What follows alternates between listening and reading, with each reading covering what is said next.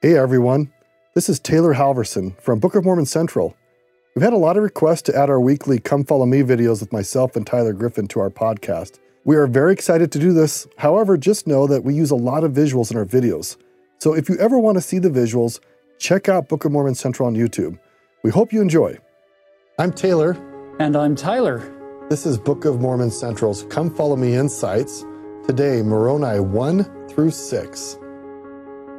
There is a lot to like about this particular set of chapters. Before we dive into some of the specifics, let me share a couple of items with you from a big picture perspective. If you ever get the chance to get your hands on an 1830 replica edition of the Book of Mormon, actually, if you get your hands on a real 1830, count yourself very fortunate. Most of us have to settle for one of the replica editions. What I wanted to point out here is if you look carefully at the 1830 edition, there are no footnotes, there are no chapters like we have them today, there are no verses. It's written in traditional book format. Now, the original authors, we assume, because that's how it comes to us in the original manuscript, seem to have put in little breaks that then become chapter breaks in the original. They're much longer chapters than the ones we have in our current edition of the Book of Mormon.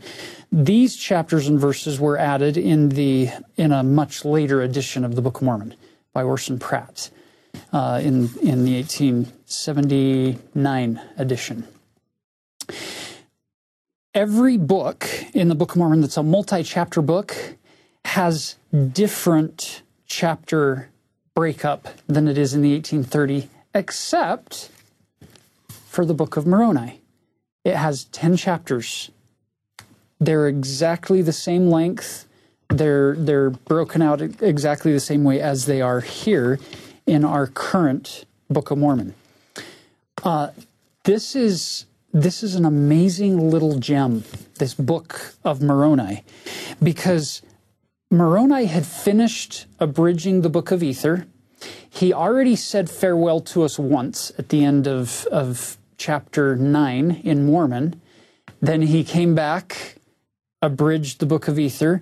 He's going to say farewell to us at the end of Ether.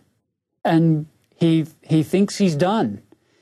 But then he opens up the Book of Moroni. Thank heaven he's not done, because some incredible truths come out in these 10 chapters to conclude this amazing Book of Mormon. Look what he opens with in verse 1. Now I, Moroni, after having made an end of abridging the account of the people of Jared, I had supposed not to have written more. But I have not as yet perished, and I make not myself known to the Lamanites, lest they should destroy me. There's a principle in here. Sometimes you're working your way through life, and you're at point A, and then you go to point B, and you go to point C, and you think, okay, I'm just going to get here. And then once you get here, the Lord opens up a new vision for you or a new direction for you and says, I want you to go there. I want you to accomplish this now. So we keep working on it. It's this line upon line, precept upon precept, walking with the Lord one step at a time principle that you're seeing play out right in front of you on the page here. Moroni did not get the plates from his father clear back at the in the Book of Mormon chapter 8 with this idea, okay, I'm going to first write chapters 8 and 9, then I'm going to abridge the Book of Ether, then I'm going to write some concluding thoughts where I'm pulling in all these other. He didn't do that. All he said was, I'm going to write some concluding thoughts here to my dad's book and be done, because there's not much space left on the plates. Once he had fulfilled that command, then the Lord gave him another commandment. Once he had fulfilled the abridgment of the Book of Ether, the Lord gives him another opportunity. I like that. Why? Because that feels far less overwhelming to me than if God told me everything I'm going to have to do between now and the day I die, whenever that is. So it causes us to rely more on our faith in the Lord Jesus Christ, to move forward, trusting Him, that I don't need to guide my own future. I can rely on He who governs cosmic clocks to figure out the timing and the missions for my life and how they line up and in what order they come. What's fascinating about these little verses is that here we have a prophet of God, and we often think the prophets know everything. Well, they do know the most important things, that Jesus is the Christ, and they teach us the truths that we need to know. But here, God's prophet, he doesn't know all things. And I want you to consider, what does Moroni know? What does he not know? And what does he believe? And how does his knowledge and belief help him to deal with what he doesn't know? And we can take this example in our own lives. There's always challenges in our lives. We don't know all things either, as Tyler was pointing out. So if we get really clear, like Moroni has shown us, about what we know and what we believe, and let that inform or provide peace around the things we don't yet know. One more really quick thought on this original manuscript and the original 1830 replicas of the Book of Mormon and how they lay this out. Some of you may be wondering, why should I care that there are 10 chapters in the original and there are 10 chapters here, and it's the only big book that fits that? I don't know. There are a lot of potential areas that you could explore there. But for me, one of them is Moroni is sitting here writing down. It's almost like he's saying, I need to put down these other things that I'm not seeing contained in the rest of the work. And they may or may not be perfectly connected to one another. It's not like he's pushing a story forward anymore. You'll notice that in the book of Moroni, there's not a single instance, not one, and it came to pass. There's no narrative flow. He's not propelling a story, so he doesn't need to use and it came to pass here in the book of Moroni. You'll notice in your study of the Book of Mormon, whenever we leave a storytelling mode, you lose the and it came to pass idea. And it's more, let me just share some things with you that are important or that could benefit you in one way or another. And thank heaven that, like I said, that he was given the command or given the opportunity to write these things down, because there are some incredible gems in these 10 chapters. Let me begin with one of those gems in verse 2 and 3. He's speaking of the Lamanites. For behold, their wars are exceedingly fierce among themselves, and because of their hatred they put to death every Nephite that will not deny the Christ. And I, Moroni, will not deny the Christ. Wherefore I wander whithersoever I can for the safety of mine own life. This reminds me of the 7th verse of my all-time favorite hymn, How Firm a Foundation. That's the kind of person I want to be. Moroni's demonstrating this principle for us here. The soul that on Jesus hath leaned for repose, I will not, I cannot desert to his foes. That soul, though all hell should endeavor to shake, I'll never, no never, no never forsake.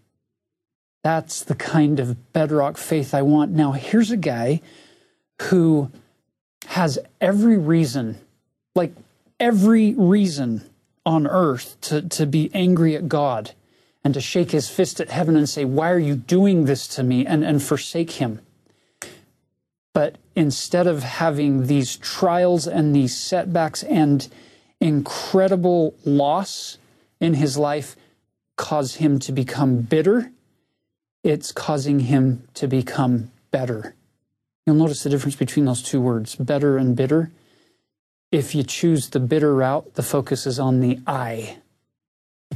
It's on poor me versus letting God shape me through those struggles and trials. Now, this isn't a small issue here, because let me just orient us on the timing for a moment. You have 385 AD when we get the last battle. The next timestamp we get is 401 AD, and we know the plates, according to Moroni's timeline, are going to be buried finally and hidden up, sealed up in the Hill Cumorah in 421. So we know his dad gets wounded, Mormon, and he's going to die sometime after 385. Moroni tells us he's wandering all alone in 401, and we know that it's at least 21 years, or at least 20 years he's alone, but possibly up to 36 years alone. That's a long time. Even if his dad somehow lived this long before he died, we know he's alone here. That's a long time to feel forsaken, cut off, and not given the things that the world would say we deserve or we should have in order to be happy. Here's the point. You and I, when we experience trial, when we experience adversity, we don't like it. We want it to stop right now. We want quick resolution to our issues, but we don't always get quick solutions. Sometimes God has problems and loneliness and despair and trials stretch out for decades, because once again, the purpose of our Heavenly Father's plan is not to help us get somewhere alone. It's to help us to become something so that when we return to heaven, we will return there changed. I find it hauntingly beautiful that one of the proposed meanings of Moroni's name is from the Egyptian word for love. There's been a proposal that Moroni's name means, I was beloved. And he was, by his father, his mother, possibly a wife and children, friends, family. And he's all alone. And I just, again, find it hauntingly beautiful that here he is alone and yet fully with God. And that even though for potentially 36 years he's wandering, he feels the presence of God and fully trusts in God that God will do his work. And we too can be fully beloved by God.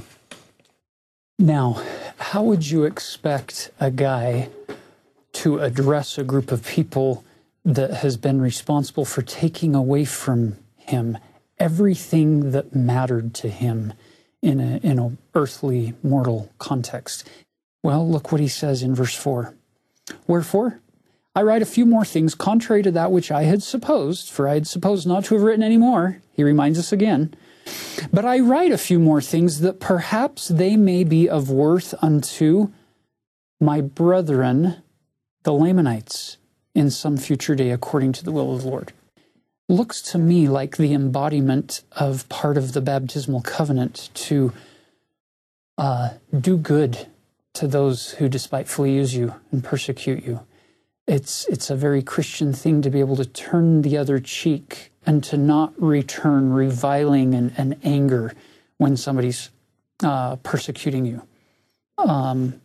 Notice how he then closes the intent for why he's writing this. I'm writing this so that it can hopefully benefit my brethren, the Lamanites, in a future day, and in the process it's benefiting everybody else, whether you're a descendant of Lehi or not. He then opens with all these different elements. So in chapter 2, he talks about the laying on of hands for the gift of the Holy Ghost. And he describes how there's this need to lay on hands in order to give this ability to somebody to then fully seek the gift of the Holy Ghost. I don't mean to be sacrilegious here, but why put hands on somebody? Why not breathe on them? Why not use your elbow, maybe your feet? I mean, God tells us to walk in his paths. Feet are pretty powerful. So why the hands? Well, it turns out hands have always been a symbol of power and agency. And there are some words, actually, let me share a couple of thoughts about this. If we look at ancient languages, particularly if we look at, say, Latin and Greek, and the use of the word hand, the word hand there means things like protection, guardianship, a protector or a guardian. It's very interesting. I think that it's one of the things that the priesthood provides for us is guardianship and protection, and invites all of us to do the same for others. But look at some words that actually show up in our language. The ancient word for hand in European languages is usually like man or mono, like in Spanish or Portuguese, you have the word mono. But I want you to look for some words that show up in Moroni's text that are actually related to the word hand, about power and protection. So here's the words: command, commandment, mandate, commend, demand, maintain, manage, maneuver, manifest, a manual, a manuscript, or even recommend. These all are based on the ancient word for hand, and they're all about power and protection and the ability to get stuff done. So God could have had many ways in which he shared his priesthood power with others. He chose to use the hand because, in part, it has this really powerful symbolism of protection and guardianship and empowerment to do the work of God. It's a beautiful concept to picture how we use our hands if they're constantly in the labor of blessing and lifting and comforting and healing people versus the opposite of abusing or controlling or forcing or hurting. There's great power, like Taylor's talking, this power to act and how we interact with other people is beautifully and symbolically encapsulated with these hands and how we use them. So let's talk briefly further about why the imposition of hands. In part, God's talking about, I want people to receive the Holy Ghost. We receive it. Similarly, the temple is a gift to us that we can receive with gladness. And then let me conclude this chapter with the thought about ordinance. The word ordinance comes from this really amazing word, order. I want to take your mind back to Genesis, to the creation. When God created the world, there was chaos or disorder. What did God do? He provided order. And so when God shows up, any dispensation, he creates order where there has been disorder or chaos or contention or confusion. And ordinances, the word ordinance comes from the word order. And so ordinances are a way for God's creation to roll forth. It's a way for order to dispel disorder. So when you participate in any kind of priesthood ordinance, just know that you are part of God's creative act. And each of us on a weekly basis can participate in that order, which is the sacrament. And of course, there's many other ordinances, temple ordinances, baptism, healings, somebody being set apart for calling. But the one we weekly get to have the order is the order of the sacrament, where the disorder of our lives is put at the feet of Jesus, and he brings order through his love and his atonement. So in chapter 3, he's now going to describe this ordaining of teachers and priests by the elders. And in addition to ordaining other people to offices of the priesthood, elders have the opportunity to give blessings. Now, he doesn't go into that here in chapter 3 specifically. It's a very unique opportunity that God gives us as holders of the Melchizedek priesthood to lay hands on people and not just be able to ordain them to priesthood offices, but at other times to be able to bless them, to be able to stand there and give voice for the Lord to be able to bless this individual. That can be very intimidating for people who don't feel like they're good enough to be able to speak for the Lord in giving a blessing. I would encourage you, if you're in that category, to reread the talk given by, at the time, Elder Dallin H. Oaks. It was in 2010, April General Conference, and it was called Healing the Sick. In that talk, he says there are 5 things that are going on when you heal the sick, when you lay hands on somebody's head to heal them. Number 1, there's an anointing. Number 2, there's a sealing of the anointing. Number 3, there's faith. Faith of the individual being healed, faith of the people laying hands on the individual. Number 4, there are the words of the blessing. And number 5, there's the will of God. And it's quite empowering when you read President Oaks' talk to see how he refers to the words that I use. They're not the most powerful part of what's going on in that blessing. God's power is manifest even if I don't have the most profound words to say and don't even know exactly what to say. There's great hope for us as we move forward. Now, let's shift gears and get into what I might consider to be the kind of a powerful core of these first few chapters as we move forward. But before we move on, let me just ask a simple question. And I have to emphasize this. This is theoretical, okay? This is a big if. I am not making a statement that it's true. I'm just asking the question. If God had a favorite scripture, what do you think would be in that scripture? What would it talk about? What would the elements be? I suppose you would, if he had a favorite scripture, it would probably refer to the Godhead. It would probably refer to us and the kind of relationship that we need to have with the Godhead. I would think that there would have to be something in that favorite scripture about the redemptive power of Jesus Christ, or the infinite atonement of Jesus Christ to one degree or another.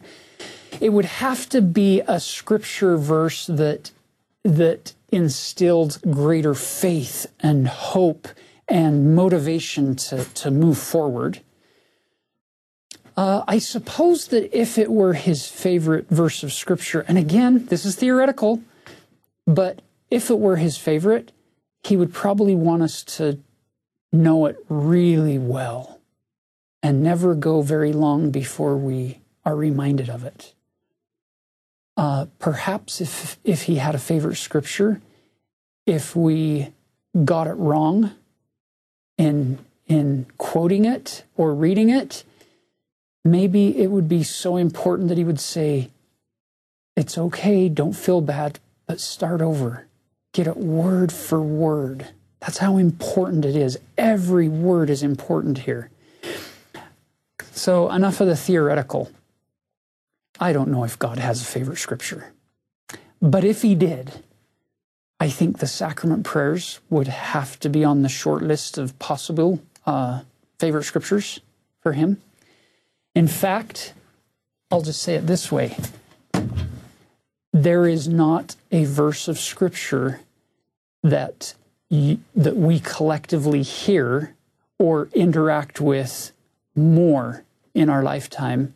I'm speaking collectively, not individually. This may not be true for you as an individual, but for us as a group collectively, the verses of Scripture that we hear more than any other Scripture by far are the two verses that are going to come here in chapter 4 and chapter 5. The blessing on the bread and the blessing on the water. Now here's the problem. Sometimes we get so familiar with something, or we hear it so many times, that it becomes very easy to just zone out and not really focus and not really pay attention to what we're hearing because it's so familiar to us. Let me share a little perspective that I learned from Elder Richard Holtzapfel. when he was a mission president down in the South during a particular election cycle, a presidential election cycle here in the United States, there were a lot of questions raised about a particular candidate and his religious beliefs being a member of the church. And because Elder Holtzapfel at the time was President Holtzapfel, president of a mission down in the Deep South, in those southern states, in the United States, he got a lot of questions and a lot of requests from a lot of different places about, what do you really believe? Because there are a lot of people out there who say members of the Church of Jesus Christ of Latter-day Saints aren't really Christian. They don't really worship Jesus Christ. They're worshiping something else. They're different. And they can't be trusted as Christians. Rather than getting into arguments with people about what we believe or what we don't believe, what we stand for, or we're Christian like everybody else, or we're different, or we're the same, rather than getting into arguments, there's a better way to approach this. A concept that, again, Elder Holtzapfel shared with me years ago. Stop and look at it from this perspective. What if you're in a conversation with somebody and they're saying, well, I don't know if you're really a Christian. What if you said, I'm not going to try to convince you one way or another about whether or not I'm a Christian based on your definition of what a Christian is.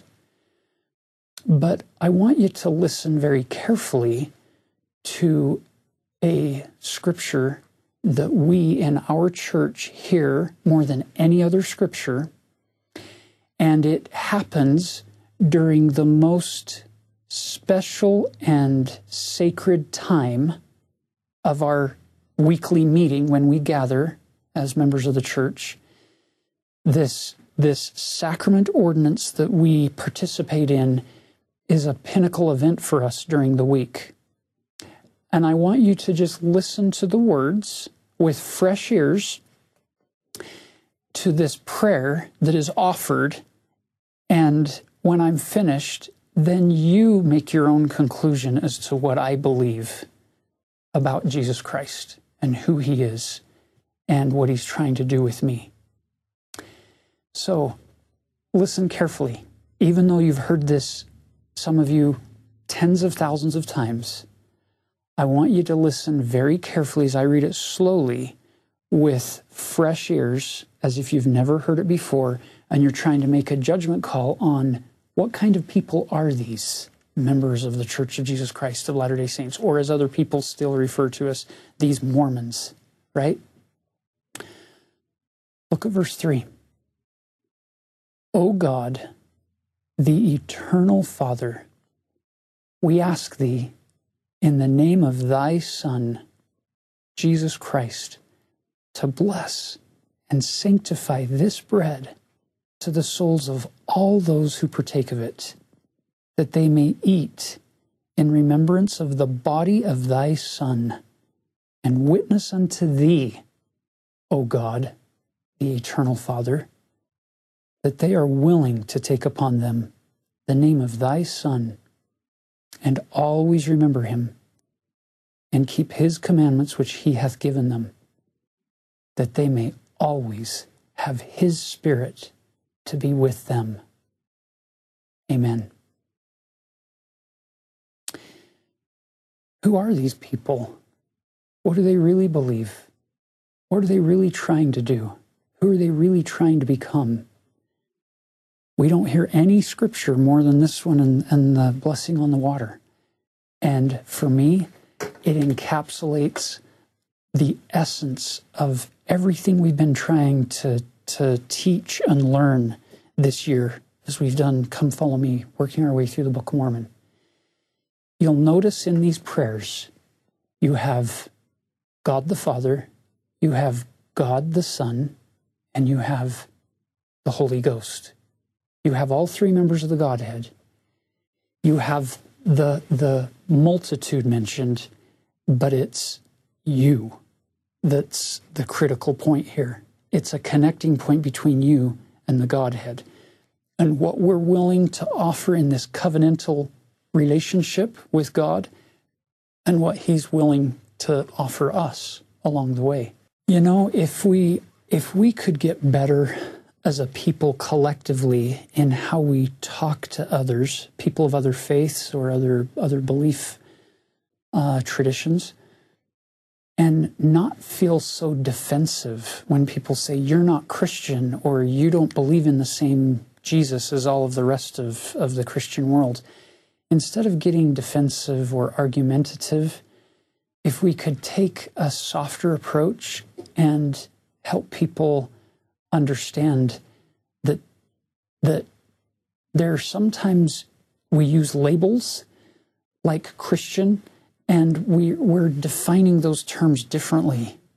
But if people can understand at the root level where we're coming from, then they'll better understand the fruits of our discipleship. Whatever label you want to put on us, as members of the Church of Jesus Christ of Latter-day Saints, we love God. We are devoted to His Son, Jesus Christ. We're trying very, very diligently to be like Him and to emulate Him. And we're relying on the Holy Ghost to bless us and to help us through that process. Then we'll probably end up spending less time arguing or in contentious conversations or debates with people, and more gentle, kind conversations seeking for understanding and to be understood. And we'll probably be able to help people understand who we are better if we take that approach. Now, let's look carefully at something here. You have the bread and its blessing, and then you have the water and the blessing on the water in chapter 5, verse 2. A quick reading through, and you'll say, okay, these are two very, very similar blessings. The only difference is one is over bread and one is over water. There are some pretty significant differences and some incredible similarities between the two prayers. Let me just show you one. In the bread, you promise three things. And it starts halfway down here in verse 3 of chapter 4, where it says, they are willing to take upon them the name of thy Son. So we're willing to take upon us the name of Jesus Christ, to become His sons and His daughters through the power of His redemption, right? Willing to take upon them the name of the Son, always remember Him, and by the way, the word is always, not just occasionally remember Him. And number 3, keep His commandments. Notice 3 things that you're promising in that verse. If you do that, then He gives you a promised reward, that you will always have His Spirit to be with you. Okay? So far, so good. It's pretty straightforward. You do those 3 things, you're always going to have His Spirit with you, abounding in your mind and in your heart, in your life, guiding you forward. Most of us, as mortals here on this earth, we sometimes struggle to keep His commandments. We sometimes struggle to take His name upon us and to fully represent Him, be a part of His family. Sometimes we fall short, and sometimes we feel a loss of the Spirit. I love the fact that when you then turn the page to chapter 5, verse 2, in that prayer, it's a little bit shorter. It's a little more simple in what is going on in the exchange of what we promise and what comes in return. Notice it says, that they may witness unto thee, O God, the eternal Father, that they do always remember Him. that they may have his Spirit to be with them. Amen. That's interesting, because in the blessing on the water, you only have one promise. You're going to always remember him. So we take that element right there. That's your one promise with the blessing on the water. And look at the reward. He didn't say you'll always have his Spirit to be with you. He said that they may have his Spirit to be with them. I could be totally wrong on this. I could be making too big of a deal of parsing out words here. That's possible. But it strikes me as odd that there have been times in my life where I've struggled with my diligence and obedience in keeping the commandments, or my ability to take his name upon me fully and stand as a witness of him at all times and all things and all places that I may be in, tying us back into Mosiah chapter 18, verse 8 through 10. And at those times, when I'm struggling to be as good as I know I need to be, I find it very comforting that the Lord gives me a lifeline. That if I'll just keep remembering him, if I'll always remember him in those moments that I'm able to remember him and think about Jesus Christ and call upon the name of Jesus Christ for help and for mercy and for deliverance and for grace, that there's a feeling of a return of that Spirit. It may not abide permanently in that time that I may be struggling, but it comes, and it brings with it hope, and it brings with it power and energy to get up off of the ground, to shake off the dust that has coated me as I've sat down and struggled, and to move forward and then work with his grace and with his help to better take his name upon me and keep his commandments more fully, so that I can return to that feeling, to that state of always having his Spirit to be with me. Again, I might be reading too much into this, but just know that there's power in remembering Jesus and what he did for us. And I love the fact that once a week that sacrament tray comes by us, and we get to remember that awful price that was paid to redeem and to cleanse and to purify and to ultimately save our souls. There's great hope. So if somebody ever accuses you of not being a Christian, my recommendation would be to take them into our sacrament prayers and non-combatively, non-argumentatively, non-threateningly, just explain where we're coming from in our efforts to try to become followers of and disciples of the Lord Jesus Christ. And you can put whatever label you want on that, but that's what we are. And that's who we're striving to become, is more like him through his merits, his mercy, and his grace. And the sacrament is a beautiful manifestation of his grace. Every week, we can bring into that sacrament experience all of our pains, our sorrows, the bitterness of life, partake of that sacrament, and be cleansed, be made pure. You'll notice in English that the letters M-E-N-T, we've talked about this before. If you put M-E-N-T on the end of certain words, the dictionary definition for this is the process or product of whatever that is. So judgment becomes the process of judging somebody, or the product of having judged someone. You look at advertisement, you look at allurement, you look at one-ment, the process or product.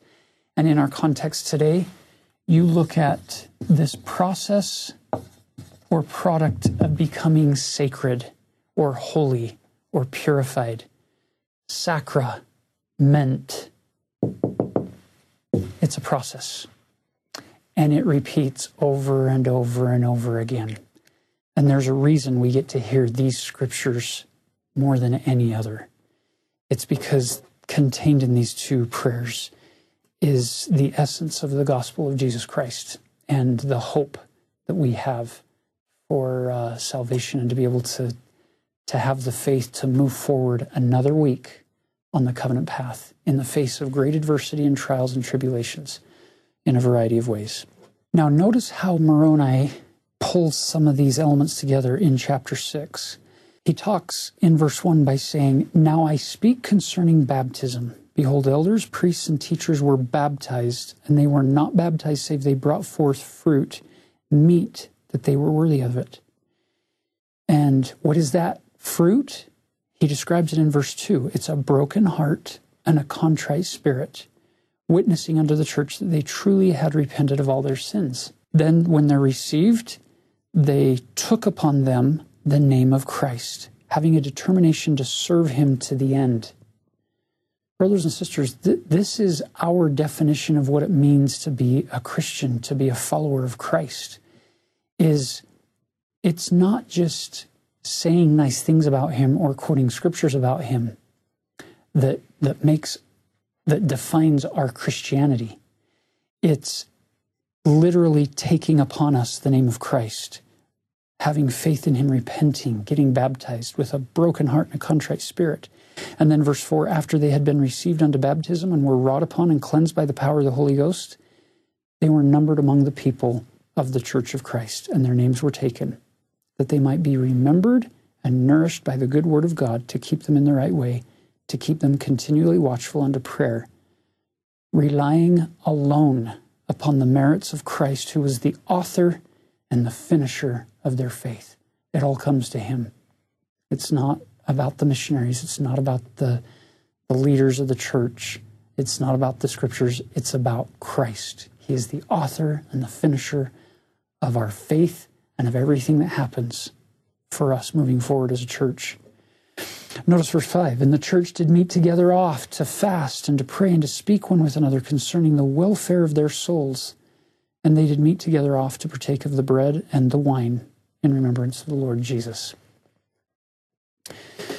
So when you come together, as we gather, that's where we can draw strength from one another. Have you ever had the opportunity to sit in a church meeting of any kind, whether it's a sacrament meeting, a class, a home teaching or visiting teaching from the pastor, a ministering visit in more recent times, or in a fireside, any of these settings? Have you ever had the experience of sitting there and thinking to yourself, oh, this is so boring. I'm not getting anything out of this. Have you ever had that experience? In the spirit of gathering here, in the spirit of coming together to strengthen one another, what difference would it make if people in that classroom or people in that sacrament meeting or people in whatever that setting is, instead of sitting back and thinking, man, this isn't helpful, this is wasting my time, or I'm not getting anything out of this. What if more of us spent more of that time thinking thoughts like these? Heavenly Father, I'm struggling to be edified here. My heart is not feeling what I know it could feel. My mind isn't being expanded and stretched. I don't want to just sit here and fill seat time to check a box, to say, yeah, I went to that meeting, or I sat through that class. That's not what discipleship is. That's not the kind of discipleship that's going to help me progress along the covenant path. So what if the shift then became, Heavenly Father, please bless that speaker. it's apparent she's having a hard time or he's struggling. Help them to relax and know that they're loved and not judged and condemned. Help them to be able to teach in such a way that not just me, but everybody in the congregation to one degree or another can feel of the Spirit of the Holy Ghost helping them to want to be better and giving ideas of how we can be better, how we can be edified. Or in a lesson setting, how might I be able to help this situation in this classroom that's struggling right now? How could I contribute in a way that would invite the Spirit of the Lord? So it's not just that we come together to physically be in the same place so that we can, again, check that box to say, well, I did my duty, but rather have it be an edification, a building up of each other. And in the process, when we help build up others, the Lord is going to be building us up in the process. What a difference it would make for all of us if we approached it as Elder David A. Bednar loves to distinguish, objects waiting to be acted upon versus agents ready and willing to act, use their agency and move forward. What an amazing thing it would be if we stopped taking a object waiting to be acted upon mentality into our gatherings and went in saying, Lord, who needs me today? Who can I lift? How can I bless? How can I be a conduit for thee to be able to invite the Spirit of the Holy Ghost into this meeting in whatever way I can do that in my capacity? What a difference that might make for our gathering opportunities. Now, let's finish with verse 9. Actually, verse 8 and 9. But as oft as they repented and sought forgiveness with real intent, they were forgiven. I love that verse, because as one who knows very well what it feels like to not do the right thing and need mercy and grace and the power of forgiveness, there's so much hope in that little verse 8, that when your real intent, I want to be good, I'm trying hard, but the Spirit is willing, but the flesh is weak. I love the fact that as oft, you could circle the words as oft. That means every time that they come with real intent, they were forgiven. I love that promise. And now, finally, verse 9. Their meetings were conducted by the church after the manner of the workings of the Spirit and by the power of the Holy Ghost. For as the power of the Holy Ghost led them whether to preach or to exhort or to pray or to supplicate or to sing, even so it was done. Brothers and sisters, regardless of what other labels the world may want to put on you and on me, individually and collectively, I hope you will increasingly take upon you the only label that really matters. Take upon you the name of Christ and plead with Him to help you to keep His commandments, to always remember Him, and to keep that name upon you as you move forward. And His promise is sure. He will forgive you. He'll always send His Spirit and keep His Spirit to be with you. And He'll walk that covenant path with you. You won't walk it alone. I know He lives. I know He loves you. And I leave that with you in the name of Jesus Christ. Amen.